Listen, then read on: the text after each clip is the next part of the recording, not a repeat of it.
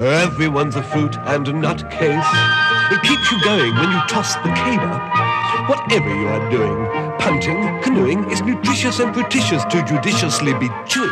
Happy Sunday, ladies and gentlemen, and welcome to the Museum of Comedy podcast. This week's guest, presented by Museum of Comedy and Robert Ross, is Danny Baker.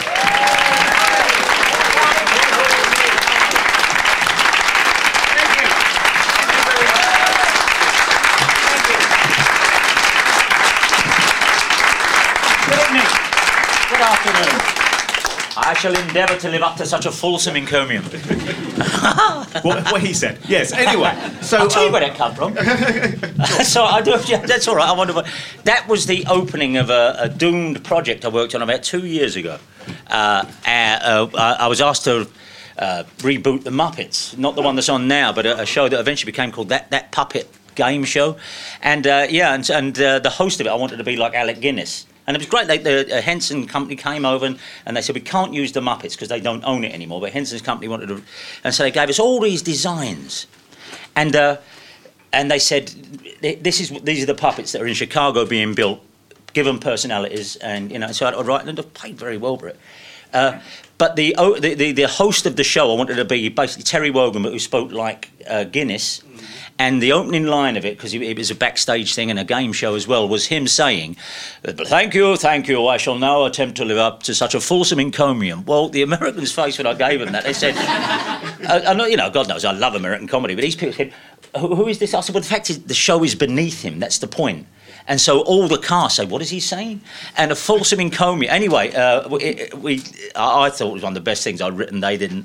And it came to the air, and in the end they had Vernon Kay doing it, saying, thanks very much, welcome to the show. But I thought it had to be trickier than that. And I didn't plan it. I came on, and as you were nice enough to applaud, that popped into my head. So there's a few clips there, and we finished with the opening monologue from Cradle to Grave, which is one of those rare things in TV, an instant sitcom classic in my opinion. But do you know what, Robert? And here's the thing. Normally, my default position is to be. I mean, God knows, I heard some of the things you're doing there, but I've always said I insist we call what I call a career uneven. I've done work of uneven quality over the years, and because I've been behind the scenes in front of it, and I never paid much attention, but occasionally, and I did TV Heroes, which was okay, and some things with BBC 4, and then this. And so when people say they like Cradle to Grave, you can say, yeah, I know. Nobody's more surprised. It was good. It was a good series, and normally when I do stuff, you have to draw the curtains and lay down for a couple of days. But no, honestly, that's true of most telly. That is true of most. It's not me. I'm not being self-effacing, but that was everything came together with it, and what with the clout of Jeff Pope as producer, my great friend Jeff, and the director was in the 70s, and the one thing we didn't want it to be was, you know, oh look, there's a space opera, oh President Nixon's resigned, oh 3-day week. Nobody was aware they were going through the 70s any more than we are going to be portrayed one day with the big old cliche. So it had a big budget, it was beautifully done, the script sang, the cast sang with it, and it was one of those where you can say, well, yeah, when people say, what did you do? I can say, well, I did that. And we're doing it again. And series 2. So, I mean, an amazing cast, as you mentioned. And Peter Kay is your dad. Peter was not my first choice. It was written. No, but it was our first choice, and it was written with Peter in mind. A long time, about 3 years ago, when we first started it, and people say, "Well, you know, wow, really? Yeah, well, I've known Peter a long time. I've written bits and pieces for Peter over the years." And I know that he's not your goofy stand-up, and he's the best at it, and he, you know, made a record show. But he really had that Ronnie Barker thing always about him. He's good enough to ration it out to his own talents, but he needed to make that jump where he was shocked. People were shocked when he first came on. But we had to realise that, and when we sat down, we thought, and with Peter, and he said, yeah, people are not going to buy me as a Cockney. I am not, but neither was Rodney Bewes in The Likely Lads a Geordie, if you think about that. Even Arkwright in Open All Hours, that's a very small part of Yorkshire. That Harry H. Corbett in Steptoe. Oh, God, you dirty old man. What part of London is that? And so once the shock was over, with Peter talked, and he rang me once, I think I've got it, I'm going right up here with it. And I said, it's great, whatever you're... Because that's how that character speaks. Forget how my dad did speak, the pool of people around that. And he gave himself over to it, and Peter's got a reputation for not, being much of a Democrat. He let himself be directed. He worked really hard with voice coaches, not me. Because you get me to do the voice coach, then you're just doing a mimic. But a voice coach knows what he does with his Bolton tongue as he says a few words, and where you need to place your tongue. He can try and do me, and that didn't work. But the bloke he worked with was great. But it was very funny sometimes, because it's quite long speeches sometimes. And he got to the end of some of them, and he'll go, "Right, so that's it, Michael, make sure you don't do that. And I'm putting it over there. Oh, fucking hell, there!" and we got a load of them. There! Can we pick it up? There? No, we're back to the top. So there was a lot of that. But the great thing, and I hope people, after the first 10 minutes, he was Spud. That was it. And it was unthinkable now for anyone else. But it was written with him. We went with him to direct it originally. We wanted, because he's a great director, Peter. Sometimes works under pseudonyms, but he is a very good director. And no, I couldn't do that. It's too much. He said, I'm good at sketches and it's too much commitment. You need a real one.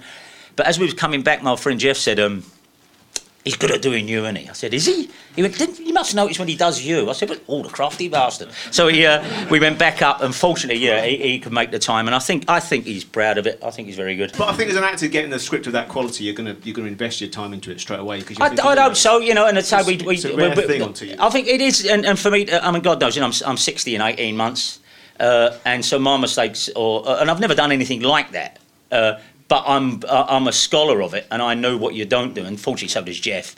I mean, the thing is, I could just say, look, all this stuff that took place, if you see it, but that actually took place obviously over a 15, 16-year period. We had to put it all in one summer, which was Jeff's great skill and knowing how to put a story together and how to keep at it. But the liberating thing is that it was all true. No matter how small some of the vignettes were and all this, it's true, because that's the liberating thing. If you're writing it as a fiction, you would never have done that. The old cliche of the great thing about the difference between fiction and real life is real life doesn't have to make sense. So whether the kid gets buried in the trousers, which has repercussions somewhere else, that really happens. As writers, you would never sat down and said, how about the wife, and so we could say, I could just say, no, this happened. This has happened. I've had these stories for 40, 50 years. You didn't have to imagine and connect them up. Well, you did have to connect them up. But the actual things were so improbable that's I mean, bringing home the hand grenade that eventually goes off because somebody was mowing their garden. It turned into a not septic tank. What's it called? A compost heap. Go turn it to compost. That's there. That is there. You don't have to do that. The skill is then saying, well, how does that react upon the story of the teacher who tried to grab hold of us? Well, that's what she is. So it was just, it wouldn't put it as lightly as knitting, but I think the authenticity of it overrid any kind of desperation to make a joke, which is why sometimes, we didn't. The last two episodes were pretty straight drama. As all good sitcoms are, they've always got those moments of seriousness in there. Well, we wrote it as a love story in reverse. My mum was 16 when she fell pregnant. My dad was in prison when my sister was born. They did live in one room and all of that. But we were going to start like that. But I think it was quite nice to go through it with all, with my mum and dad, and then at the end say to people, this is real. These are how people really are, and it isn't this kind of met cute and all of that. Yeah. And you realise everything you've watched that's why perhaps they are so tough and abrasive, and it isn't lovey-dovey, and there are no sentimental moments. And it wasn't sentimental. I set that last thing in the women's toilet as a metaphor, because there they were, and she says to him, blimey, Fred, you'll be telling me you love me. And he says, I do. And he says it very forced, I love you. And don't make me say this again. You should take that as we ain't got time for this baggage, but I'll tell you now. And she goes, well, I could have done with better surroundings, but I'll take it. And then he says, Bet, that's our marriage. And I really liked that, because I thought that's exactly the tone of unsentimental, but nevertheless quite a forceful love scene played out in unlikely surroundings. And by that time, you spent a lot of time with them, and you love those characters anyway. So, hopefully, to get that sort of underlining. Hopefully, and I'll tell you what the other thing was. We watched it. Me and Jeff. We watched every episode, obviously. But when we saw the final ones, and I've never understood. Award shows when people say, "I can't accept this without an outcome." The names. Now you do. Now you really do, because the amount of you get that. So if we do win any, watch out. It's going to be a long old list. But we used to watch it and. usually you watch something like that and think, I'd do that different. That didn't quite cut right. There was no point in this where we didn't think we did the best script we could, and those people have done exactly the job we wanted with it. And everyone felt like that. We said to a lot of the kids in it, because they were, kids in their 20s. But we said to them, because it was a really happy set, and Peter's, as soon as anyone yells cut, he gets a beatbox. Literally, he'll finish a scene. It's something like that. Don't make me say it again.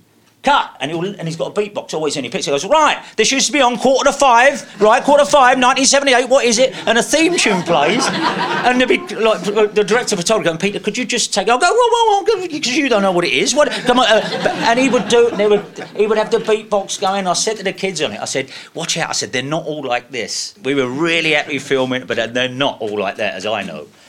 So this is going to be a scattergun interview, Dan, because obviously your career has been wide uneven, wide varied, and also we love the same lot of comedians as well. So the thing we're going to do, hopefully, just touch on a few people we adore. But before we leave Cradle to Grave, I must have the phone number of Miss Blondell, of course. Miss Blondell. The main thing everyone said is that, and of course, it's entirely real, and hopefully, again, we divested it of any kind of modern inference, and it was you sigh when people say, oh well. Let's put it didn't traumatise me, okay? It can be different for others, and I appreciate that, but it didn't. And I know 2 or 3 other people who didn't bottle out as I did. It didn't happen in those circumstances. It actually took place in Norfolk. I won't give too many details away, but she's not French. But she did look like that. She really did. She really did. And the lawyers at the BBC were saying, how else can we distance it from the character? And I think they did as much to say, well, I think now, the real lesson she took, we made future studies, which is no such lesson, But we had to do that because everything had to be traced back. But yes, I'd love to see her again. I'd love to see her. She was great then. She was cool. She really did play me John Martin for the first time and things like that. And I was 14, and she did have no drawers on. It's all absolutely happy days. And again, that's that authenticity. Because if you sat down, I think to write that, you'd put in so many caveats and things to distance yourself. We just said, let's just hit it. There's this teacher, and she has it off with the kids. I know. They all do. I know. No. Well, and the terrible thing is the amount of people who have come up and said, "Oh my God, at our school it was." Now, yes, of course, you can dress that in the dread clothes of modern thought, but. All my mates come up and say, well, the worst thing, I won't tell you, there's another story My French teacher, Miss Page, at school was, God. And her name was Miss Page. You'll have to cut that out then. Absolutely, yeah. Cut? Okay, so she don't mind, she's married now. The main reason she was called... The reason she was... there's probably quite a lot... where we all laughed at, she's dead. The reason she was called Miss Blondell was a tiny little joke, just for people who follow rock music, as I have since the 1970s. There was a band called Amazing Blondell. And when me and Jeff was writing it, we had another name, and I said, call her Miss Blondell. And Jeff don't follow me. He said, why? I said, just so at one point somebody can say, the amazing Miss Blondell. And that was all she was called, Miss Blondell. It is a French name, but it was pure. There's lots in there, and we took, indulged in that way. But she was called Miss Blondell because there used to be a very esoteric rock band called Amazing Blondell. And that's all it is. So there you go then. So you left school at 14. Yeah. Who was the first famous person you met? The first famous person I ever met when I was and there's a photo of it somewhere, which I really should dig out for the next book. We were in Yarmouth. We used to go to Norfolk Broads on holiday. When we went away, it was always in Norfolk Broads, which I loved until I was about 10. And we went to Norfolk Broads, and I was walking down Yarmouth High Street. Used to go there, and there's this place that sold kippers and bloaters, and you could send them to any part of Britain. They'd box them up, put an address on, you could send kippers and bloaters. And anyway, so we'd park up at the park, more up in Little Boaty Head, you'd hire out. And I was walking down the High Street in Yarmouth, and my old man, who wasn't starstruck, went, sorry, you can swear, can't we? I can't do me old man without swearing. Fucking hell! Look, it's Charlie Caroli, right? Yeah. Now, Charlie Caroli, very famous. He wasn't Grok, but he was Charlie Caroli. He was the original clown and all that. And Charlie Caroli, I didn't know who Charlie Caroli was, but there's a photograph of me and Charlie Caroli, and Charlie's going like that. And I didn't know who Charlie Caroli was. We didn't go because that's the other thing. So he said, we should go because he handed out flyers. We should go and see him. That's right. Fucking, I can't bear him. But that's what I mean. But I met Charlie Caroli. When I joined the record shop, the first famous person was 2 days after I started in the record shop, Elton John come in. The thing that's in the book about Mark Bolan then came in, and in 1972, Mark Bolan walking into the shop. You can imagine, well, Elton John walking into the shop. Jagger used to come in, but I've never had that thing of oh my God, what did you say? So I never had that. And I saw Elton, funny enough, 2 weeks ago, and all he wanted to talk about was the record shop, because he used to work in a record shop before he was famous. And so I was in that society pretty quick. So Bolan gave me his shirt, literally off his back. If you read the book, he took his shirt off and gave it me, because I said it's a great shirt. And that's a star. Jagger stood there with this huge bouncer when he came in. There was a record. We used to sell imports. It was smaller than this room, the shop. We were the only shop that did imports in London. And Jagger came in. And I got used to it. I thought, oh, it's Mick Jagger. Because the bloke I worked with in the shop, he'd been there years, and he'd say, oh, yeah, he comes in all the time. And so Mick came in, have you got Dobie Gray's Drift Away? So I said, he was leaning on the counter, I said, yeah, we have, yeah. Right, I'll have it. And he had this enormous bouncer, looked like the heavyweight champion of the world behind him.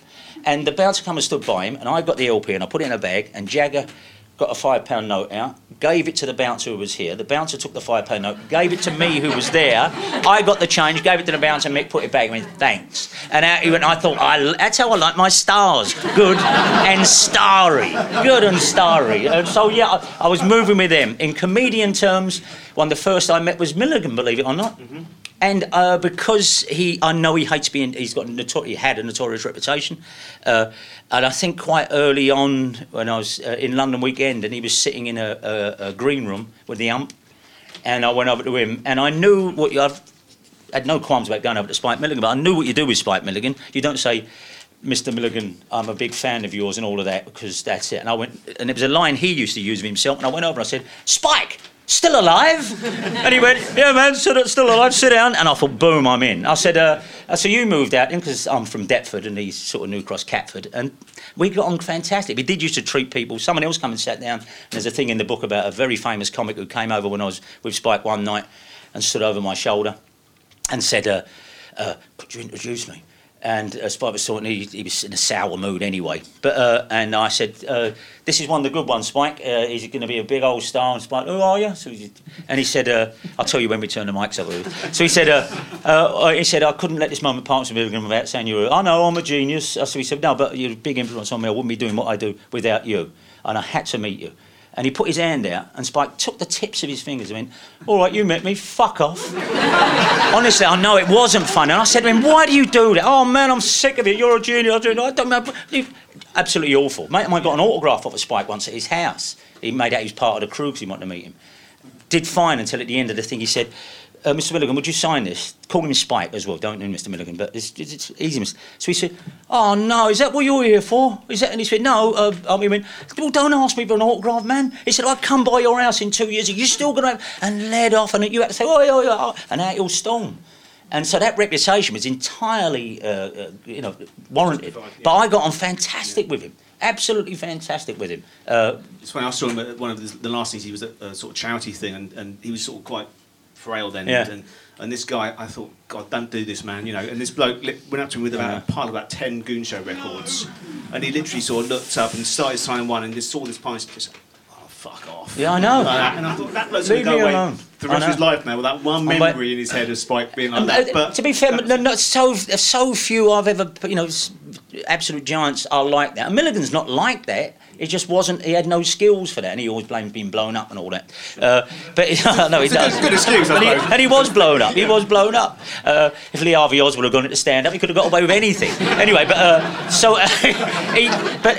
most of them weren't. And as I say, the idea that I kind of the thing I've had over, because I still write for what we can call contemporary comedians, but nobody really, even from, name dropping, I was talking to Stephen Fry the other day, and I don't know Stephen very well. I even predate kind of that era of the new comedy, the alternative comedy, and I really did work with Kenneth Williams and Morecambe & Wise, work with them. I was on shows with them, I met them, and I kind of knew them. And so that's I was just at that cusp, and doing a show like the 6 o'clock show, which after the NME and all of that was, going into Civilian Street and just working on a, what the 6 o'clock show was like. It's like the one show, but all those people came through, all of them, and that's, even though I've met Mel Brooks at the NME and things like that, and so I had the advantage of actually working with Bernie Winters and people like that, and doing panto with Daly and Wayne and things like that. So that I really was grateful for that, because I don't have to romance them. It's quite nice to be able to say, oh no, I can tell you some stories about them. Well, you mentioned TV Heroes, and we start with a clip from one of my favourite episodes, the Peter Glaze episode. Oh gosh, yeah. It's one of the... That was a lovely series. 10 minutes, these things, and it could never, beautifully written. It could never be done. Yeah, they were, because I've never written for myself on television. Nobody asked me to, but those I wrote myself, and the things I do at BBC4, brushing up and things like that. But those, they were beautiful, but they'll never be done again, because that was when the BBC... Mel Brooks said this. He said... two Mel Brooks stories. First one was... first time I met Mel Brooks, I was working in NME, and I didn't want to talk to rock stars anymore. It wasn't nourishing any longer. And so they said, well, what do you want to do? And I said, I want to talk to comedians. And I did Bob Monkhouse, and Bob was just extraordinary, of course. I went to see Family Fortunes. And straight afterwards, I was some kid at the NME, and afterwards he took me out to dinner. He said, come up next week, and we went to his house. He gave me all the time in the world. Asked me about, I remember he asked, did I have a video of Spare the Cop Love? So that Will Hay didn't have it. And I remember getting that. Oh, no. What's the Will Hay police one? Oscar policeman, sorry. So I sent that to him. And then Mel Brooks come to town. And I said, I'll go and do Mel Brooks. And I met him at the Claridge's. And I went there, and Joe Lustig was his manager, never forget. And I'm just some kid. And then Mel Brooks is sitting there. How you doing? So I said, all right, not bad. And so you think, okay, I'll try and hang in there. We're going to have something to eat, and then we'll just go walking around. Is that all right? So I said, yeah. And what's your name? And I said, Danny Baker. And he went, wow! Oh! What is your name? And I said, it's Danny. He went, oh! And I thought, well, he's doing his business here. It's in Claridge's. You're telling me your name's Danny Baker? So I said to him, you're not just... And I said... Honestly, and I'm laughing. I can't believe. Do you know the very first thing I ever wrote for television was called The Secret Life of Danny Baker? And I said, oh, and he said, anyway, I've looked it up on the internet, and it really is. It's there. He made a pilot, a program of Danny Baker. And he kept looking at me as he said, your name's Danny? I said, yeah. I said, why did you pick Danny Baker? He said, it was the most Gentile name I could think of. No Jew has ever been called Danny Baker. He said, it was the most white bread name. He said, and here you are. Well, again, the dumb luck, if you've read the books, the dumb luck I've had. We went out that day. I took him down to Mayflower in Rotherhithe the following day. Everywhere. I met him again about 2 years later. And he said, for that, I went out down to Mayflower, and he kept saying to passers-by, this is Danny Baker. I saw him 2 years later, and he was getting made up for another show. I walked in, I thought, well, he ain't going to remember that. He went, oh! He said, this guy, and he never forgot us. So, as I say, I got a chance to move with him, and the Tommy Cooper story you probably read in the book, which is... Oh, please tell it. Well, as I say, it is that thing of... when people say they're... Do you want a drink, Dan, before we go on? Yeah, I'll absolutely strangle one. Can we get a beer for the guest, please? Sorry, or a water or something. He was... Tommy Cooper, I only met twice, but the first time... And the thing I tell the story is... because when people do that thing with any comic guys, they say, he didn't have to say anything, and he was funny. Well, that isn't true. Full stop. That sentence can end there. Except with Tommy Cooper. But it's not a good thing, necessarily, because we were sitting in a little gallery during rehearsals at the 6 o'clock show, and Tommy Cooper's our guest. Terrific. And everyone's very excited, and more people than needed to be at rehearsal. And the gallery is that little area where the director sits and the PA and the producer and they all sit with all the televisions in front of them. And there's a little tiny glassed-off area behind. Narrow as this, very narrow.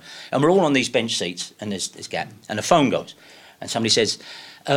Tommy Cooper's in reception, and so my friend Jim, I'll go and pick him up. So off he goes, and now we're all sitting watching rehearsal, thinking Tommy Cooper's coming, and we're all trying. Oh no, we're pros. We'll all sit here. A few minutes later, door opens into the gallery, and there in the frame is this enormous fella. He's a very big man, coat over his arm, suitcase in his hand. I think Tommy Cooper, and he stands at the door. And we'll go, hello.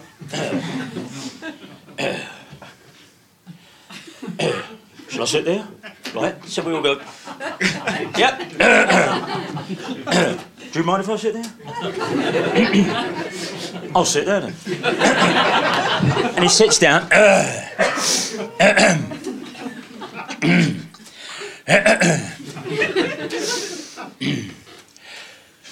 and I've got a bad back. Right? So we all went, no, I haven't. And we did that. We laughed even more. And he was with a PA woman who said, Tommy, you know, she gave him a little hip flask, and he went, been killing me all day. Right? And we're all going, and you thought, what a curse. You poor... But by the same token, this suitcase he had, it was bright yellow. I'll be all right for the show. Can I put this there?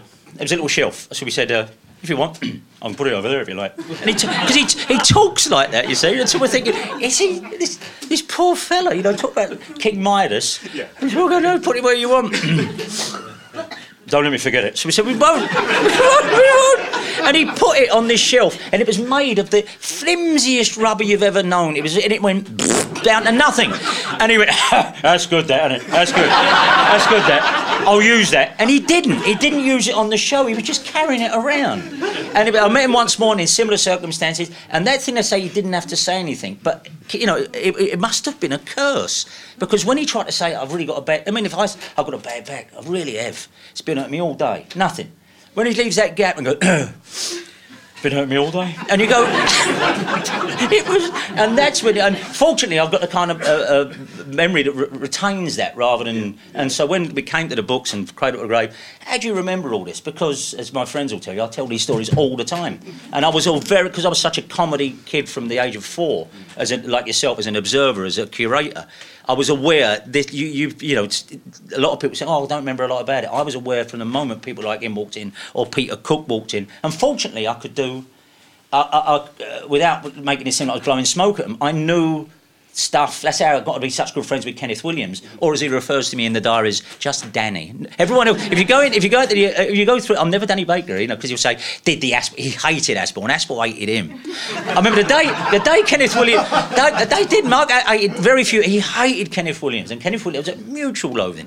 And the day Kenneth Williams died, it was a Friday, and Aspel came into the, or maybe a Monday, because we did 2 meetings on 6 o'clock show on Monday. It was a Friday. There you go. It was a Friday, and we had a meeting. And, you know, just to say what's the final running order of the show. And Aspel came in, he put his coat down, how is everyone? And somebody just said, Michael, Kenneth Williams died last night. He went, oh, how terrible. So what's on the show? And he did it like, he went, oh, how terrible. What's on the show? He did it like that. And we all thought, oh. And he went, well, I didn't like him. And he didn't like him. But I got on, again, tremendously, I'm sorry to tell this story, for a bit of dumb luck, when we had to film... If you sort of 6 o'clock show, it was like the one show, a little bit spikier, if you like. It couldn't be any less, could it? Anyway, so... and I thought, it was 1982, free, and I thought, I'm going to meet Kenneth Williams. Last thing on the call sheet that day, we're doing a thing about Coleman or something. Last thing was getting Kenneth Williams to say, because if they had a product out, they would do a little bit on film for us, align themselves with what we're doing, publicity.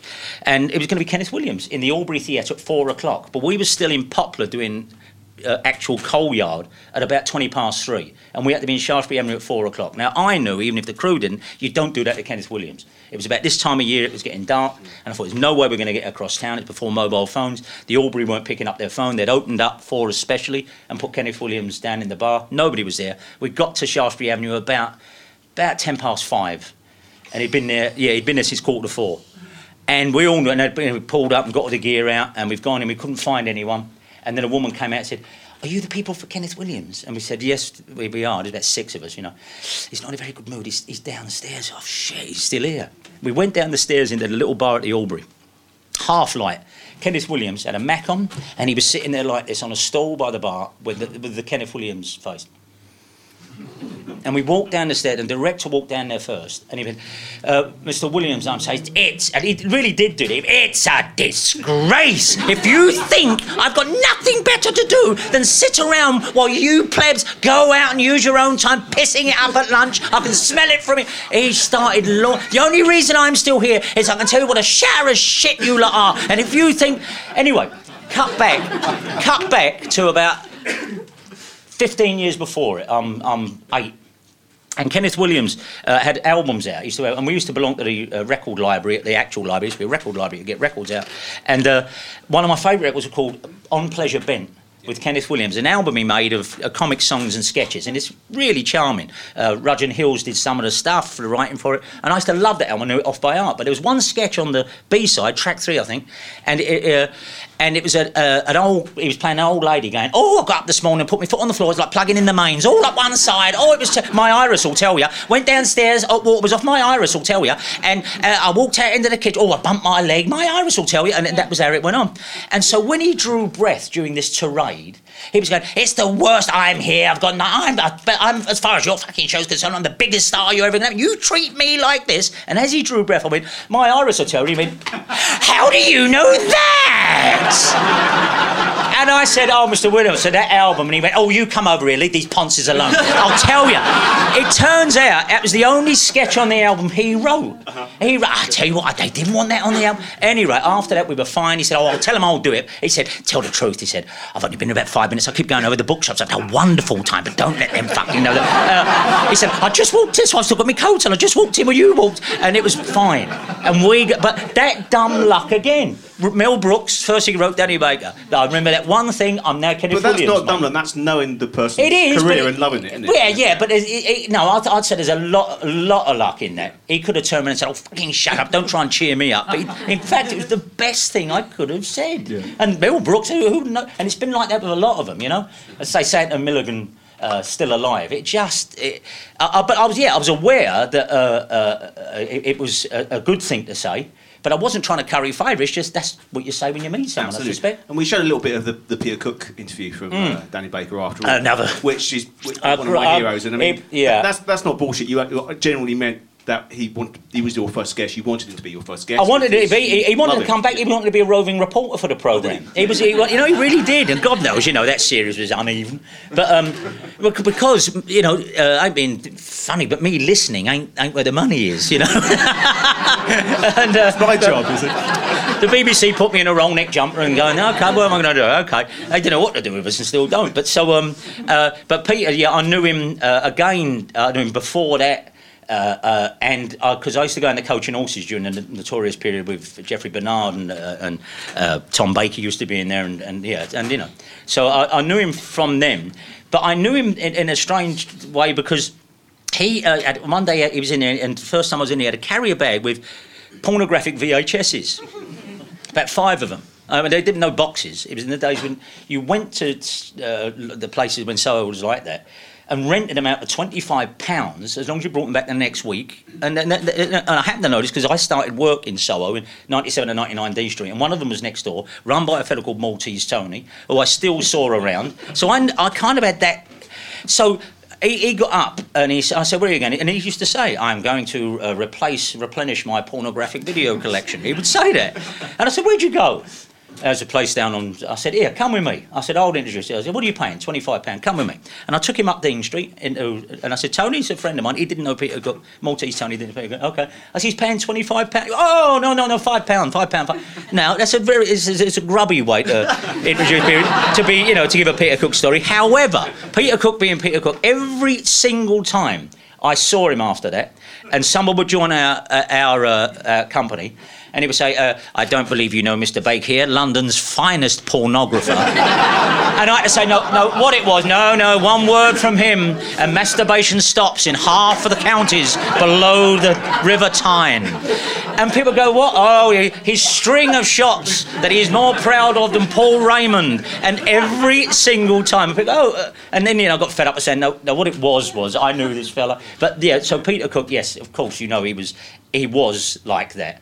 And I never saw people said he could be like, Spitfire. I never ever saw that. Tremendous was obviously plugging the Derek and Clive video, which you rightly point out had been out previous to the official release. But he just comes out and just lights up a flag before you even ask your first question, and he's like, "Oh God, I love him." But equally, like those shows aren't like that as well, because I've been in the green room with him for an hour beforehand, and he would say, "Ask me about it." He wouldn't give any answer. "Ask me about this. Ask me about it." Not exclusively. And then forget on the air why it was, because he would just take off like that. But I even knew. I mean, we had other, Hollywood stars and all of that. But by the same token, it was extraordinary even then. You could say, get Peter Cook on. "Oh, what, the guy from it's Peter Cook, for the love of God, for the love of God. And it's still like that, I suspect, which is why talk shows are all headline and all froth, no beer, which is fine, because there's still people around now who you think, well, it's a talk show and they can really talk. They can really talk. But you'd have people like Kenneth Williams who would come onto Wogan or whatever, or Parkinson before that, because they knew they could do the anecdotes for the last 10 minutes. Well, Robert, the thing is, it's to work, not appear. And that's a concept which is vanishing. I ain't been with it. It's vanishing. You work, you don't appear. You just presume you've got to go on there and deliver something other than your presence. But that is kind of going further and further away. And the whole pre-interview thing, which is shocking. A few times I'm asked to be on there, I say, no, believe me, it's called conversation. Ask me whatever you like, believe me. Or can we call you at home? Can we come around and see you? Can you get here at 2 hours earlier? And that is a real stifling hand. Because we rehearsed this afternoon. Yeah, exactly, about 3 minutes before we started. Thank you, sir. Yeah. You're right there. No, it is that. And I always presume that, and do half an hour, get out of people's way and move on. And have the stuff, because that's what you're supposed to be able to do. So if you say, some left field question, you're supposed to be, quotes, the talent who can then engage the audience, But we don't need to go down that avenue because we know where telly is and it's exhausted, and who thought it would last forever like rock and roll. Indeed. But, talking about TV in terms of just showing old stuff, there are old things on, but old films, you mentioned Will Hay and George Formby, they're not on TV now, are they? So there's a generation... No, but they are around, to be absolutely honest. You can find them if you want. They're not on TV. You've got to search them out rather than be given them. But you've got to remember, Robert, TV's not on TV anymore, It isn't that. It's not in its gift to either introduce this stuff. If there were a dedicated comedy channel, are people going to watch it other than, people like... I don't know. So I don't think necessarily... that Laurel and Hardy films that are touring... And by the way, I went to one of them the other night, and it was Way Out West and Toad in a Hole. Yeah. They put on Way Out West first. Don't put the main feature on before the short. What's the matter with you people? I told them on the night, but they didn't want to listen. Anyway, they do pretty well, and I don't think it's necessarily... I think like music, like jazz, like anything else, it's never going to have that mass appeal after its initial flourish. Yeah, we watched the Marx Brothers in the 70s on television, but that was probably in the nature of the beast of television rather than, and the gift, and how fortunate we were, rather than... I was talking to someone yesterday, about Jackie Leonard, the American comic. If you look at Jackie Leonard, and he's forgotten now, and because how would you see him? Because he only existed really live. You can see him on some of the old Hollywood palaces. Yeah. But I only came across him a year ago. But I'm sure if I'd have met a Jackie Leonard fan 10 years ago, he'd say, "Oh, there's the tragedy." Thank God it is still out there to be discovered, because once we know everything, as people think they do now, then what are you left with? But me growing up in the sort of 80s, 6 o'clock on BBC Two, you'd have Arthur Askey film or, an Arthur Lucan movie or something. I said about TV heroes couldn't be made now because, and then I got off into the Mel Brooks thing, and it was stories. What I meant to say was that he said to me during the actual day, he said, the greatest thing about this country, the BBC, he said. He said, you know why? He said, because it does something that nowhere else in the world does. And I said, well, the kind of concept. No. He said, they do this thing. I remember him telling me, he said, the first time I came to this country and I looked at your programme listings, programmes begin at 8:05. They begin at 8:25. They begin at 8:50. He said, nowhere in the world. He said, it's just blocks of television. He said, but I've come over here and you have a programme finishes at 6:45, then there's a 5-minute cartoon, and then there'll be 10 minutes of something else, and then the news starts. And he was so alight about that. Now, that's pretty much vanished. And TV heroes used to be on before the 9 o'clock news. They had a programme that ran up until 8:50, and then we were on. And so that's why I enjoyed writing it. The challenge was to try and almost do a tribute and a salute, but perhaps something else to somebody in 10 minutes. But where are you going to make a 10-minute programme now? Online, of course. But there was a time, and that was one of the last times, when the BBC did used to say 8:05, wagon train or whatever it was, and then that would last to 8:35. It's just when programmes were long enough, and then you put on something else. But it wasn't like half hour, hour and a half, which is what we've now, of course, gone into. And it was one of the early shows that used archive really well, because I was seeing stuff, the Derek Garler stuff, for example. Yeah. Really rare. But that wasn't me, of course. That was there's a woman called Caroline Wright, who I work with a lot, and she is head of archive at the BBC. And they've got this archive, but it's like when the Brushing Up series, which I like a lot, and they were, and she called us up and said, look, look, they want me to make these programmes about, and they're just so boring. And I said, watch me, well, I want one about bridges, one about tunnels, one about pathways, another one about statues. I said, I said, send me what you got. And she said, oh, I hoping you was going to say that. And they sent round all these programmes that just had people walking along bridges, and I got to say, I was so pleased, because it was, I write for a lot of comedians, but to actually think what we're going to do with this. And that, apart from Cradle to Grave, the Brushing Up series, I was so pleased with it. But that came from the BBC saying, we've got this stuff. There you are. Yeah. There you are. Have we seen these shows, the Brushing Up? I don't know if you see it. Well, Brushing Up. Oh, but they came out of the archive department being kind of ignored on a floor in Broadcasting House, as it was. And they just said, well, what should we do? They said, well, we've got all these old news programmes and stuff, but all that is people walking along towpaths. Towpaths! There it is. And that's how they came about. And it was the same woman. She just has a great little team who find this footage and say, there. And that again, how long is that going to last? Where they just say to someone, there you are, it's all yours. We'll see you in the studio. And I suspect, well, I know because I've just done things for other people, it don't work like that anymore. We don't get it. One of the episodes... You know what they say? They won't get it. I understand, but the audience, really do say that. Like, there's this kind of chasm where you're all sitting over there. Oh, what does that mean, honestly? Yeah. I was saying, I won't, because it identified a programme, but I've just had a nightmare of saying to someone, no, it's you who don't get it. The audience will be fine with that. Yeah. They'll get that entirely. It's not me, and they always want to pass it on. But it's that whole dumbing down thing that's always talked about, but it is, they treat the audience like... idiots. Well, I don't necessarily go along with that, because you can find I think the form was so radically changed that you have to be careful you're not asking people to listen to Carl Perkins in an era of Lady Gaga, because that's fine too. I do. Me too. But I don't think it's necessary. I just think it became exhausted, like music hall did. Like screwball comedies do. They still exist, but you can't. If you lament the machinery, you're missing people who are doing pretty good stuff all over the place. So I don't think it's necessarily better now. I think that's the arrogance of chronology. But I also do believe in golden ages. There's no doubt the golden age of the musical was in Hollywood, 1930 to 1950.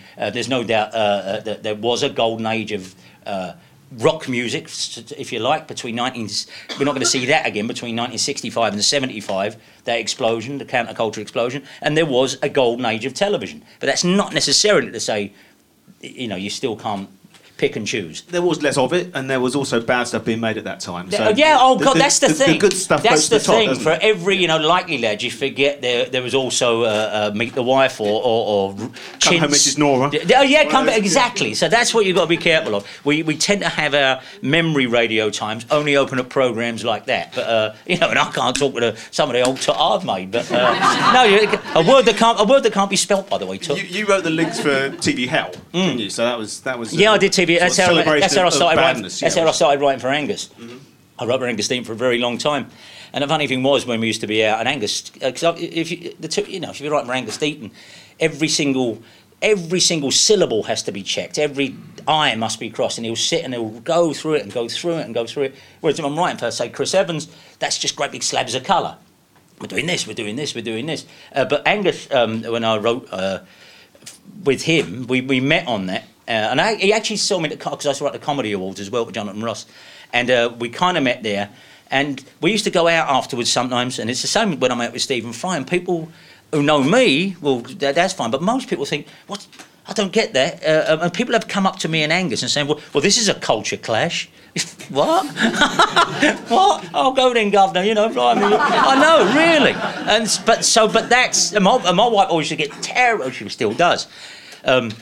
I wrote, I don't know, like the Evening Standard Awards the other night, and Wendy still says, it drives me because they were quoting some of the things that Rob Brydon was saying during it, and that's all right, but I hate if people don't know you do. I said, well, it don't matter. Your job is to, to make the turn look bulletproof. That's all you're there for. It's never bothered me in the slightest whether I get credit or not. And I mean that. Got paid, yeah, not credit. And that's it. And she used to go, oh, no, it's all right, you wrote that and nobody knows it. I said, what's your favourite film? Gone with the Wind. Who wrote the screenplay? And so that's it. And there's probably that's dying out as well, because we've come to saturation point with stand-ups now, rather like in the 70s. Singer-songwriters were dominated. When James Taylor came, everyone wanted to do their own songs. It don't work like that. Galton and Simpson were not Steptoe and Son. Johnny Spate was not Alf Garnett. Dick Clement and Ian LaFreniere are not the Likely Lads. And there's not quite enough of that. Everyone is doing their own material. Every stand-up writes their own. It don't work like that. And every writer wants to be the star of the show. Not me, never. Often, especially with something like TFI Friday, you know, Chris will sit there and it's an hard day, TFI Friday. It looks like it's slunk together, but it ain't. And we'll sit in his dressing room and he'll be just when I say, right, I'm going to have a beer, you go and do it. And that's the arrangement I like. That has always been the arrangement I like. By default, I'll end up doing some things, but I like that arrangement, being writer and turn, and that's how things work best. But I mean, you are a laid-back bloke, and you oh, you are. Come on, you are, and you're. I mean, hell. No, you are, and no, laid back. And you are the most natural broadcaster we've got in this country, I think. And you know, I think you should be on all the time. Oh, bless you, no, because radio. Yeah, I forgot radio. I do. I occasionally do, but that's another thing, you know. So yes, I do. I mean, I do one radio show now. I've got every award you can get. They keep inducting me into Radio Hall of Fame, giving me baubles, but they won't give me work. And the terrible, no, they won't. And the terrible thing is now, if 5 Live decide to put football on Saturday mornings, I'm not in radio at all. I'm not at all anymore. And I would love to do radio every day. I would absolutely love it. And people say, "Oh, you're steamed out." Yeah, I steamed out because. Well, if I get into that story, it's just... It's a long story. It's everything we've been talking about, crystallised into 2 dopey people. And I refuse to do that. I know what I'm doing, you know. And they didn't like the fact I wouldn't go off on when I was on BBC London. They come up with these dozy initiatives, you know. Oh, we're going to do... It's 50 years since Love Me Do, so we're asking all our hosts to play Beatles records. No, I'd do that anyways. Oh, yeah. So we're giving everyone a copy of Number Ones, you know, the album with all the hits. And I said, well, perhaps I won't do that. We want you to do... They never ever used to get in touch with me at all. We want you to ask your audience, what's your favourite Beatles record? I said, really? Really? That? You know, surely, you know, that's not how you do it. Anyway, that was how it started until they thought, who does he think he is? Well, I think I know what I'm doing for 2 hours in the afternoon on a local radio station. And it just came to their head when they said, oh, no, you know, we want you to go and talk about dog shit in Haringey or gang wars. And poor old radio, as they say. And so, yeah, and I totally reserved the right to... you know, people say, oh, he went mad on the air and he walked out, and people, you know, there's just been 10,000 people made redundant, as they had been at Comet. And I said, look, that is a tragedy. Of course it is. You make 10,000 people redundant, that's a tragedy. You make one person redundant, that's personal. You know, and I reserve the right.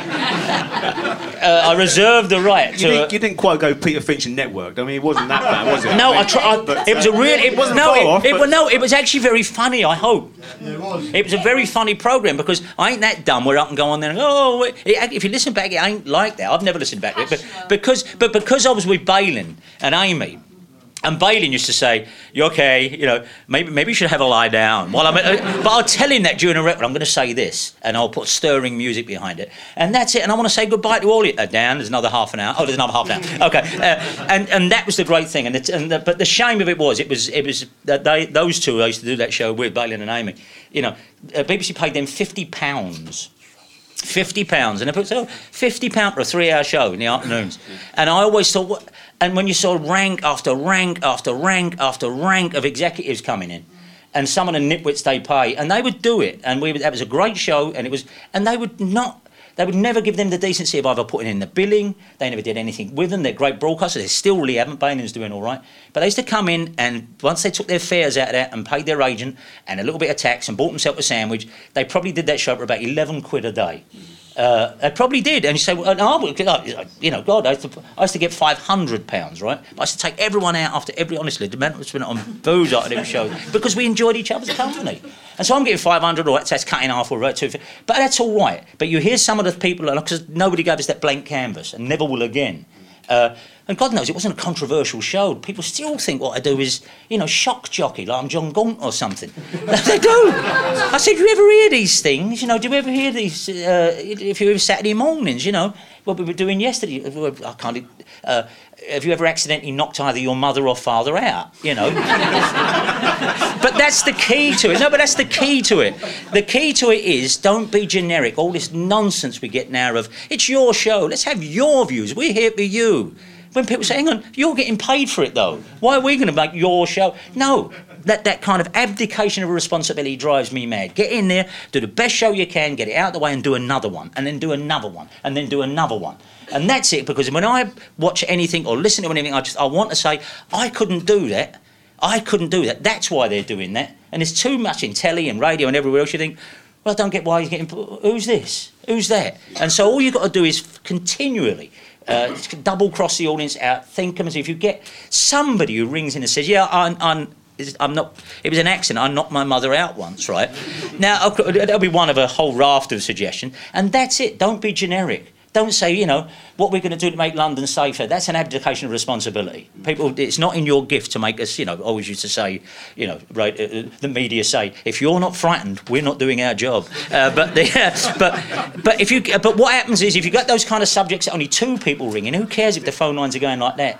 If you get two people ring in saying, yeah, I've knocked my mum and dad out, then everyone leans in and says, what? And that's radio. Not what everyone can call in, what only a few people can call in with. And that's what makes it extraordinary.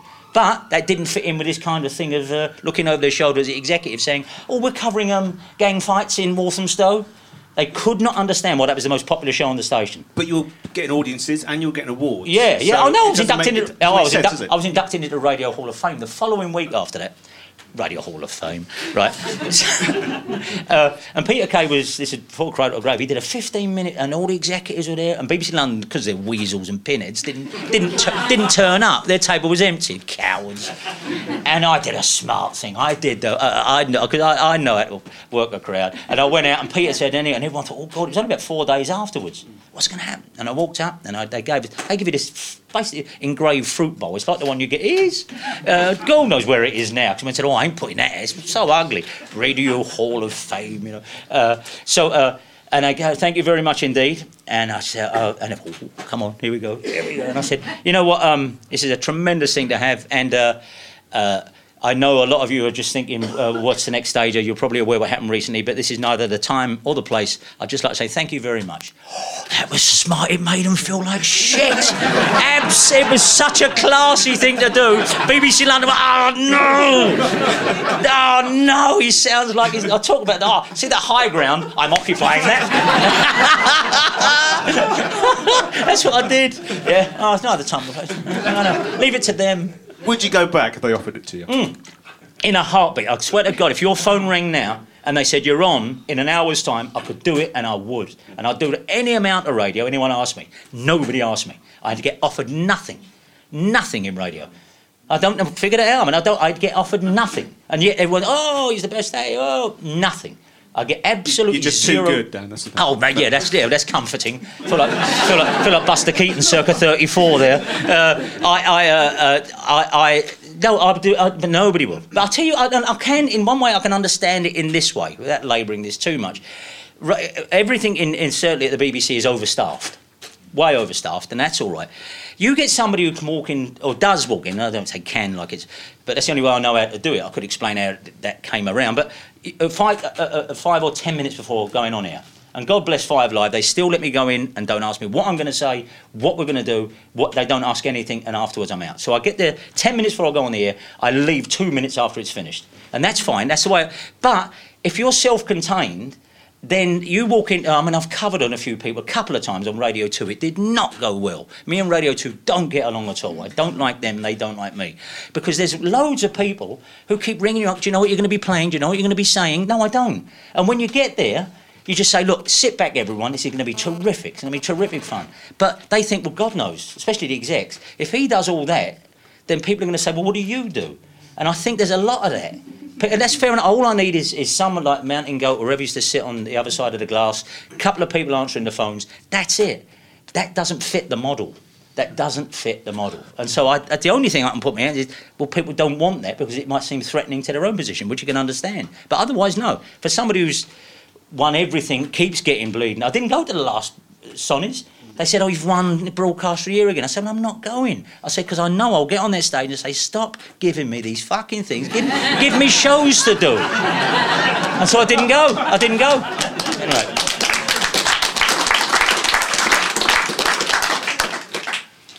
The first time you sat down in front of a microphone for a radio show, did you feel at ease? No, it was always live in fear that I was going to be dug out. The first time I ever sat in, because I did telly 8 years before radio, I had no concept of radio. Emma Freud asked me to go on her show. I was in the building. I was in what was GLR in them days, and Emma Freud said, Dad, come and sit down, because we've been talking about who's the greatest girl group of all time. I'll never forget. And I said, Watchman, just come and sit down. The record came to an end, Banana Rama or the Supremes or something like that. And she said, I'm joined by my friend Danny Baker, who you probably know from the 6 o'clock show. And Danny, we're asking about girl groups. Who do you think are the top 5 girl groups? And you know that biblical term, his tongue cleaved to the roof of his mouth? I found my mouth went dry. I don't know. And I was absolutely. And she said, she put me. I said, I don't know what happened there. I said, I thought, this ain't for me. And then about 3 months later, for some reason, they asked me to come in because I had a vacancy on the Saturday. At 6 o'clock in the morning on the weekend, someone called Claire Catford had left, and they said, would you come in at 6 o'clock in the morning? And I had absolutely no money then, none, not a tanner, absolutely no. So yeah, I'll do that. And I thought, because I'd never listened to radio, I've never listened to radio. I never listened to Kenny Everett, I'm aware of them, I've never been a radio listener. I think it's because our family didn't have a car, I think. Two-way family favourites, but that did me no good. So, and I went in with a big box of records, and 2 days before they asked me to go in to see if I could work the desk, and I couldn't, because you've seen those things, thousands of faders. And I went in, and they said, we'll get somebody to come down and teach her it. And a fellow called Matthew Banner said, could you come down? We've got Danny Baker here, he doesn't know, he needs somebody to show him the desk. And the door opened, 6'2" red-headed Mancunian come in, 18 years old. Hello, my name's Chris Evans. Just come down to London. Nobody knew who Chris was, and that's how we met. And he said, I'll do it for the first few shows. He said, and so that Saturday, I just went in. They'd give me no guidance, and I put my records down. And I thought, OK, all right, here we go. And it's 6:30. You're listening to GLR 94.9. And I opened the fader. I thought, and I'd only ever heard cruising albums, which were representatives of Americans, and I just started yelling and shouting and calling Capital Radio gangsters with sores on their faces. And I said, new sheriff in town, you fascists, you Nazis. So sorry, your phone. I'm so sorry. I'm so sorry. Fuck the phone, my beard, Dad. And that's the thing, never mind, I do apologise, Robert. And I just started screaming and shouting, and then banged in the first record. And I just thought, and the phones went mad. Who is this? Disgraceful, disgust. And Chris said, you can't do that. I said, that's all I got. And I just started, some of them are still on. I said, scream and shout and scream. And from being a flatlined listening, the next couple of weeks they noticed, beep, people they started listening. And then they hired Chris Morris to follow me. And then they got Chris Evans, got his own show on this. And that became that golden era. But I literally, through dumb luck and thinking, well, you got to open the microphone, you better say something, started saying anything. And that's how that started. And I had no intention of going into radio, none. And fortunately, that has now become a style. People think, oh, that's what he does. But it's because I can't do the straight information. I would have no idea how to hand over or do. But that's why it works. That's why it works, but thank God. It could have gone another way. But it didn't. But I've been in radio since then. That was 1988. But as I say, it's only by the skin of my teeth these days. Literally by the skin of my teeth. Well, with you not on the air as much, there's a lack of Anthony Newley records on. Which is a tragic thing. Which I got Newley in a couple of times, I've got photos of me and Tony and he was doing absolutely nothing. He come back to England, he was working above a pub over in North London, literally doing cabaret nights above the pub. Your next book should be about Newley. There's been a couple, but they never get to where the money went. And I don't understand. With Newley, I adore Newley, and people got big, broad images of him. But Newley, he was the first person to record a Beatles song, other than he did. I saw her standing there. But Newley, as we know, he needs no selling from me. Nina Simone's, birds in the trees, you know how I feel. It's a Newley song. Goldfinger's a Newley song, apart from Newley himself. But he ended up playing above pubs, and he played 17 years in Vegas, $150,000 a week. Him and Joan Collins had the marriage, but she didn't take it. And I've always wondered, how did Tony end up doing that? And he was still a massive star when I knew him. He was wearing army green shorts and a sloppy T-shirt and Jesus sandals. And he used to come into GLR and sit with us. And he always spoke about himself in the third person, which I loved. Always appeared to have a sesame seed stuck in his tooth. He'd go, Newley thinks, and I love that. See, when you're dealing with Newley, and that was, we were reaching back to an era that makes us feel comfortable. He would reach back to an era before I remember saying to Tony Newley, so is it when you first play Vegas? I mean, is all the legends are true? Or Dan? When Newley first played Vegas, he said on opening night, he said the guys with the flat noses like to give you do a big gesture. He said, so I finished, I knew nothing about it, and the flats opened at the back of the set, and they drove on a chocolate brown Cadillac with a big bow around it, and it was a limited edition Cadillac, and they drove to the front of the stage, and out come this fellow said, Mr. Newley, the run here at the Riviera, may it be the greatest run. He said, I'm looking at this car, and thinking, I don't like it. He said, and I just thought, and I said, I went through it. He said, but I never drove that car they gave me. And I said to him, so what happened to it? And this is when you know you're in the presence of a greater power than we have these days. I mean, that car, I think I gave that one to Kim Novak. And you think, he went, yeah. So I said, so you knew Kim? Yeah, I knew Kim. And you think, and that's what I love. And he was, and then, I'd have to say, so where can we come and see you, Tony? I'm above the White Bull in Highgate tomorrow night. And just says this fellow had been a powerhouse for all these decades. I don't understand. And his writing partner, called Leslie Brooks, lives in a solid gold house in Gstaad. Mm-hmm. But I don't understand what happened with Newley, and I still don't think. I think people think he's what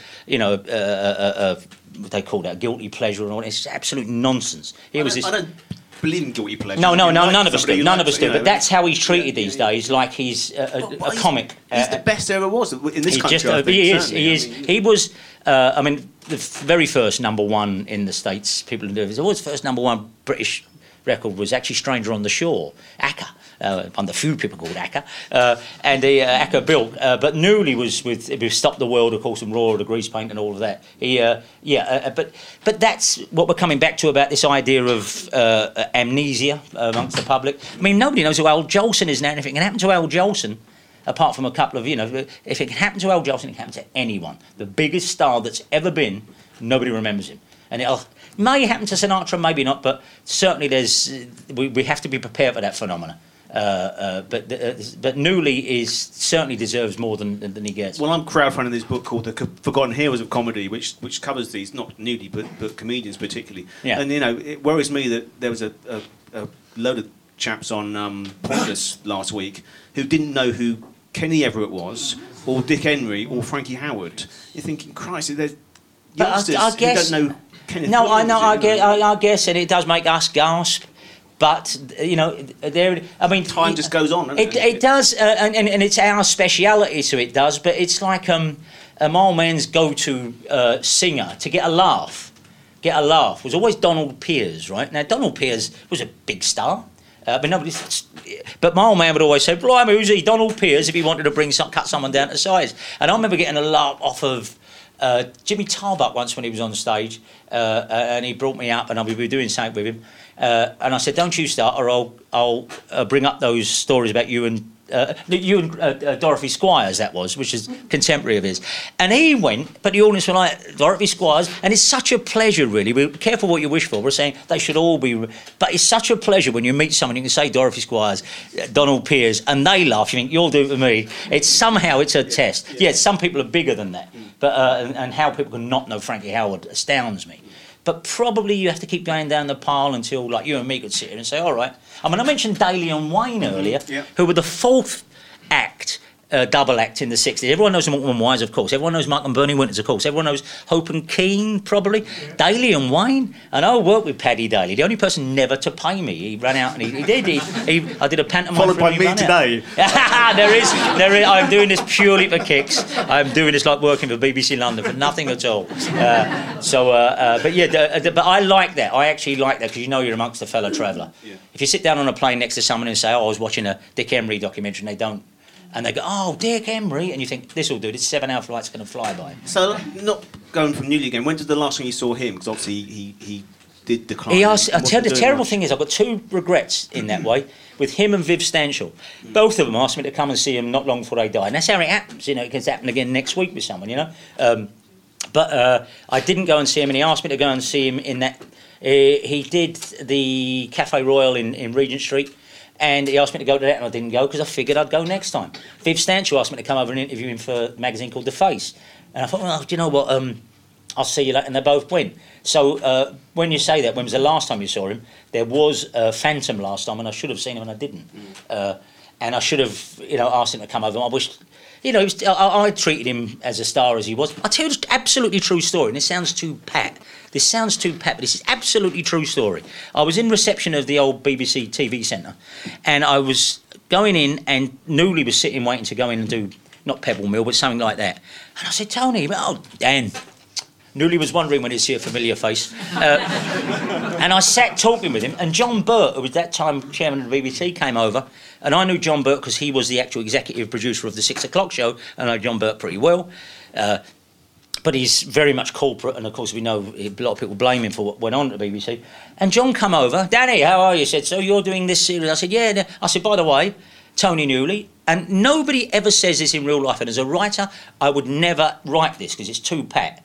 We carried on talking, and then Tony said something, and he said to him, I'm sorry, I didn't catch your name. What was it? He said that. He actually said that. It's like that phrase, do you know who I am? I don't believe anyone ever says. He actually said, I'm so sorry, I didn't catch your name. And I just thought, oh, God. And Newley just went, Anthony Newley. He went, oh, of course. But I just thought, there's a handover of power there, that Tony Newley could sit in the BBC and somebody say, what is your name? And so that may be a microcosm of what happens in showbiz, but I think it'll happen again and again and again, and we're experiencing it when people don't know who Dick Emery is. I stood in the BBC and said Crackerjack once, nobody went. Exactly. Yeah, exactly. So yeah, it does move on, but the fact is, you can't lament it as much as congratulating yourself. You perhaps have got the upper hand when you have. Well, it's funny. We sort of bonded on Twitter over Newley, didn't we? So that was Newley, yeah, and Martin. We played that terrible thing, me and him. It's the first time we've really met. It's the first time we met in person yesterday. Yeah, exactly. Yeah. But we played at bit player poker. Don't we? It's bit player poker, and I can put an Esma Cannon punchline and think, well, that'll be Robert, that'll be all right, that'll do there. So we do play that game, and that's a lovely game. Or start quoting Hancock's half hour. We did on the way in. I'm standing in the corridor there while you're watching him clips. Right, here we go, over the top. After a few beers, we're quite good on Twitter, so follow us both. It's quite fun. Anyway, we're running out of time, Dan, and I want to throw it to the audience. So any questions to the audience, please? Yes, gentlemen. Don't feel the need. Oh, hi, Dan. Where are you? I'm over here. It's Keepy, baby. Oh, Keepy, baby Keepy. How you doing? How are you? All right, mate. Look, when's the old face furniture turn up? When was that? Blimey. How are you? Right, mate. I'll have a chat with you. For You bet. Last week, the bit on the 5 Live about the soaps of the 60s and 70s, Knights Castile. Oh, actual soaps, yes. Soaps. Yeah. Absolutely great. You need to do a brushing up on British soap. No, if you didn't hear that, we because as I say, I'll get there quite late, and I never know what Lindsay's, and Lindsay's a brilliant foil, and I can't remember how it came up. It was the first thing on the programme. I said I never thought I'd live so long where I could mention Knights Castile, and teenagers don't know I'm referring to Britain's leading bathroom product. And of course, Lindsay looks blankly at you, say, come on, you'll be saying you don't know what Camay is next. And I said, Katie Boyle with the suds on her cheek, Camay? You don't know who Katie Boyle is? And I know that's going to spiral out. And we did Wright's Coal Tar, and we found, of course, what's the one that's still going? Cusson's Imperial Leather. That's still... The fair, all of those. And so, a Lifebuoy. But see, the domino, it's only when you mention it now, if you'd asked us anywhere other time than Under the Limelight, the dominoes don't fall, but the dominoes start to fall. And she says, and only 20% of the audience are probably with you. I said, Lifebuoy. And she said, I don't like Lifebuoy. I said, yes, you do. That advert on television where, the man's throwing darts and the woman leans across and goes, B.O. Now, that advert hasn't been on television since about 1966. And I say, that advert on television. And I don't care whether most people... But the audience who do get it think, what on earth is he talking about? And so, yeah, the whole thing, and we got a good 10 minutes out of me being aghast. And of course, the more serious you take these things, the funnier they are. If you stand there and go, who remembers Like Knights Castile? But if you insist, it's still Britain's biggest selling soap. Thanks, Keith. Yes, it was. Thank you. There should be a brushing up on disappeared bathroom products. Yes, there should. Absolutely. Any more questions? Jay's Fluid. Oh, Jay's Fluid, I think, might still be going. Do you really? What's the Red Cardinal? My mum used to do the doorstep with Red Cardinal. I did my mum's doorstep in the summer with it. There you go, Red Cardinal. Still going. Still going. Here we go. I think everyone wants to shoot off rather than ask questions. The pub is open. Go on. Yes, gentleman right at the back. Well, about 3/4 back. We saw the disappearance of Ian Lee off the airwaves in the last couple of Yes, that's right. Why are all the best radio? Well, because as I say, everyone thinks you can just step onto the internet and do it. It ain't quite as simple as that. The disastrous financial thing with a bloke who tried to put us on the air, disappeared with all the money. And also, I'm too old for myself to actually say, if somebody says, look, I'll give you a load of money to do it online, I'll do it. I'll do it. You know, I'm not going to do it for nothing, because I think that's outrageous at this stage of my career to do that. I'd love to do radio, but equally, I want to get as much as some of these nitwits on BBC, you know, basically a good platform and becoming of it. I think, Ian, I don't know, I think it is the same thing, that you get a management system that just are there to satisfy a pre-written brief. They are not creative people. They certainly resent the power of a talent. And that has got more and more and more and more. Any kind of a talent should be, as far as they're concerned, is at the far end of the feeding chain, and you are there to be pliable and be good and do whatever nitwit meeting is. The BBC's got more meeting spaces than studios by, say, like a 30 to 1. Tells you everything you want to know. But if you start pulling at that thread, their whole lives become unravelled. And no executive is going to ever turn around and say, do you know what the problem is? Us. Let's fire us. They're never, ever going to do that. So, but the trouble with Ian is, where's he going to go next? I'm like a Swiss Army knife. You know, I'm going out of that. So I started writing the books. I never thought it'd come down to just one radio show. I'd always got that. And I'm actually going to do this on the road next year. I've decided, I've seen so many people doing this. So I'm going to have a piano player, and I'm going to sing. Oh yeah. I'm going to, next year, I'm going to do about 20 dates. But yeah, no, because you may as well, because I've seen some people do it and they're no good. But anyway, I think what you're looking for, the good is a pejorative term. I think maverick is probably it. They will not absorb the maverick in case it becomes the norm. If it becomes the norm, then they don't work. Yes, my friend. So, two things. First of all, is Robert auditioning for your nationwide gig now? No, I'm actually going to have I'm going to solo. That's a solo gig. That don't need me, man. My main question was, obviously now we haven't got Dick Emery, Normal Wisdom, lots of comedy heroes. If a BBC executive offered you your chat show again, what contemporary comedian? I wouldn't do it. I don't think I'm. I would do it as a one-on-one. I wouldn't do that kind of. My next guest is, because then you're the behest of saying. You get the kind of people, it's that grab bag. I would do it if you could do it with somebody who might want to sit down and talk like this for an hour, 45 minutes. That's not going to happen. Who would I get in now?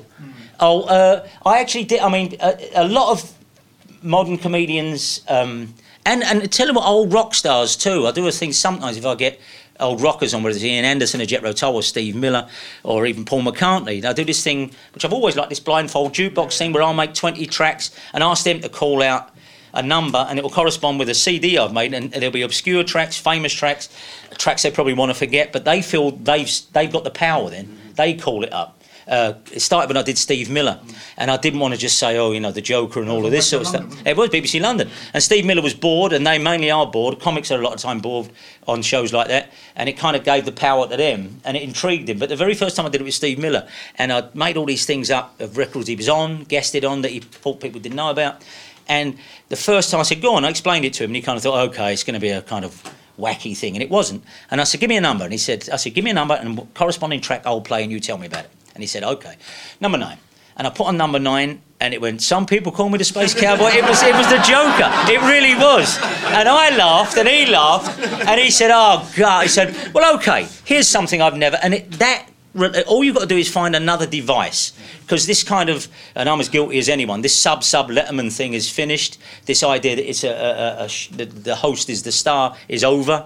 And the idea that you can sit and do this and actually have a conversation, there's a way of doing it. Who would I have on? There's a lot of comics I'd have on, including a load of the modern set, like Rob Brydon, like Russell Howard, like Peter Kay, but they don't trust the current system. Now, whatever you think about those people, Michael McIntyre, they're not used to actually saying... I did it with Peter, actually, up in Blackpool. He said, I love the Actors Studio. He said, nobody wants to know me. They want to know the work, and that's fine. And I'll tell you a story about that. And Peter's very, very, very thorough, very meticulous. He even sent me, like, the cloth we were using on the table. We was at the Blackpool Opera House. He sent me did you think these plants behind us? And he's really like that, Peter. I'm doing this screen, I'm using these clips. He runs it all the way down the line. He said, now the thing is, this is being sold. I'm going to talk about my work for the first time. And even though it looks effortless and all the TV series, he said, I've got the clips worked out. He said, when I come on, don't keep me on the rails. I'm trusting you to keep me on the rails. Ask me about, because I trust you, you'll ask me about comedy. I know you'll come up. I don't know the questions, but just, I know you'll... OK, so we do it. So I was at the Blackpool Opera House. And no one's come to see me. It sold out in like 8 seconds. Boom, big.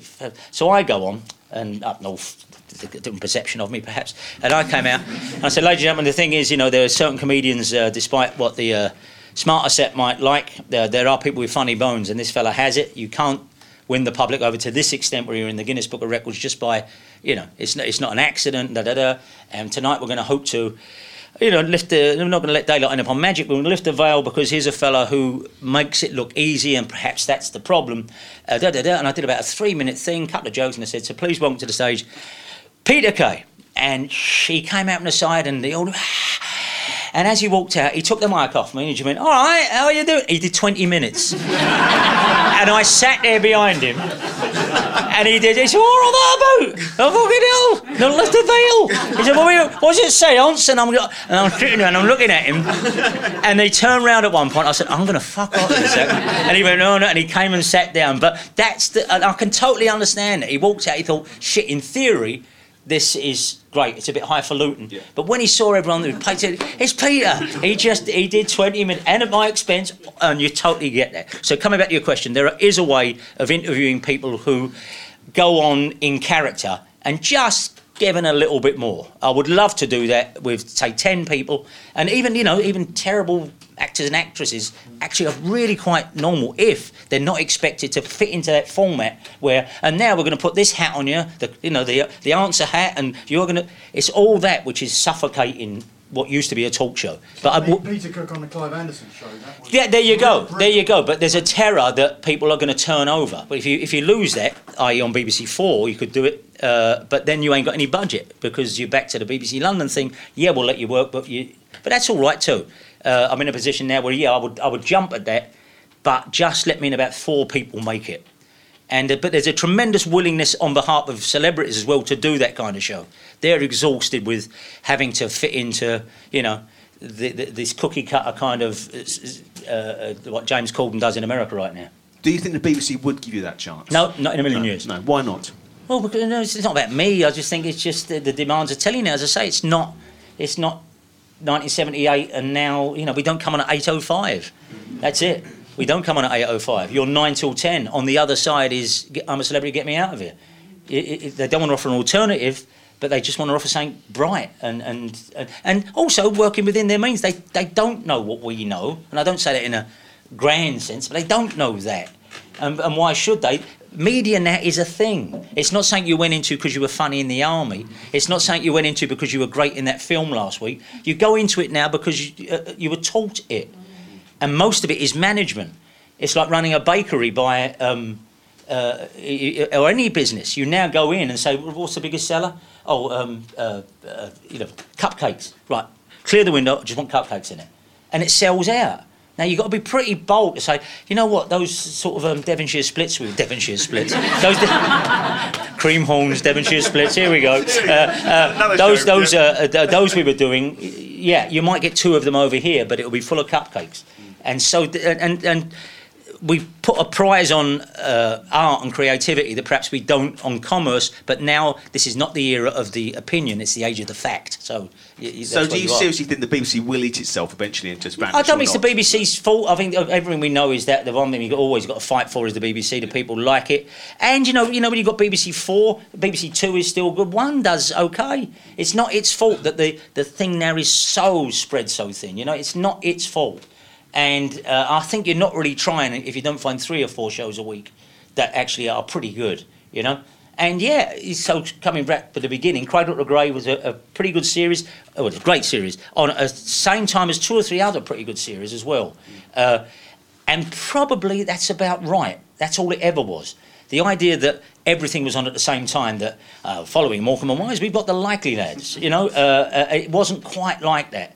And we do that, so I wouldn't despair quite as much about this so-called state we're in at the moment. But yes, I would do that, but I would have to do it like the radio, just do it. But I don't lust for it. You've got time for one last question, so please, make it a good one. Anyone? Yes, when are you going to finish? Go on. After this. There's that. Hopefully not too fitting, but if Spike Milligan had on his gravestone, I told you I was ill, what would you have on yours? Basically, it would be something fantastic. It would be something. I genuinely think you get these. If you take away the years of being a mewling, puking infant, and years of being infirm, you basically get 70 summers to rattle around this old amusement park. And so I think it'd be something like, well, that was brilliant. It would literally, because it really has been. That was fantastic. Over to you. That's basically it. But because it's not a philosophy, but it's just genuine. If you read the book, knows that's pretty much what it is. It's not to say you're some kind of imbecile seeing everything like hello birds, hello flowers. But yes, it would be something like that was absolutely fantastic, worth every penny. Evening Standard. This one will run and run life. But so it really would be something as hopefully it'll come by and say, oh yeah, like Spinal Tap. Have a good time all the time. On that note, please thank Mr. Danny Baker. Thank you very much indeed. Thank you. Thank you very much indeed. Thank you for listening. This podcast was recorded live in front of an audience at the Museum of Comedy, Bloomsbury, London. museumofcomedy.com. As I often do, I've realised, because it's like you walk out, you think that's what I should have said. Actually, given the garrulousness, I think probably on the tombstone we say, oh, actually, one other thing.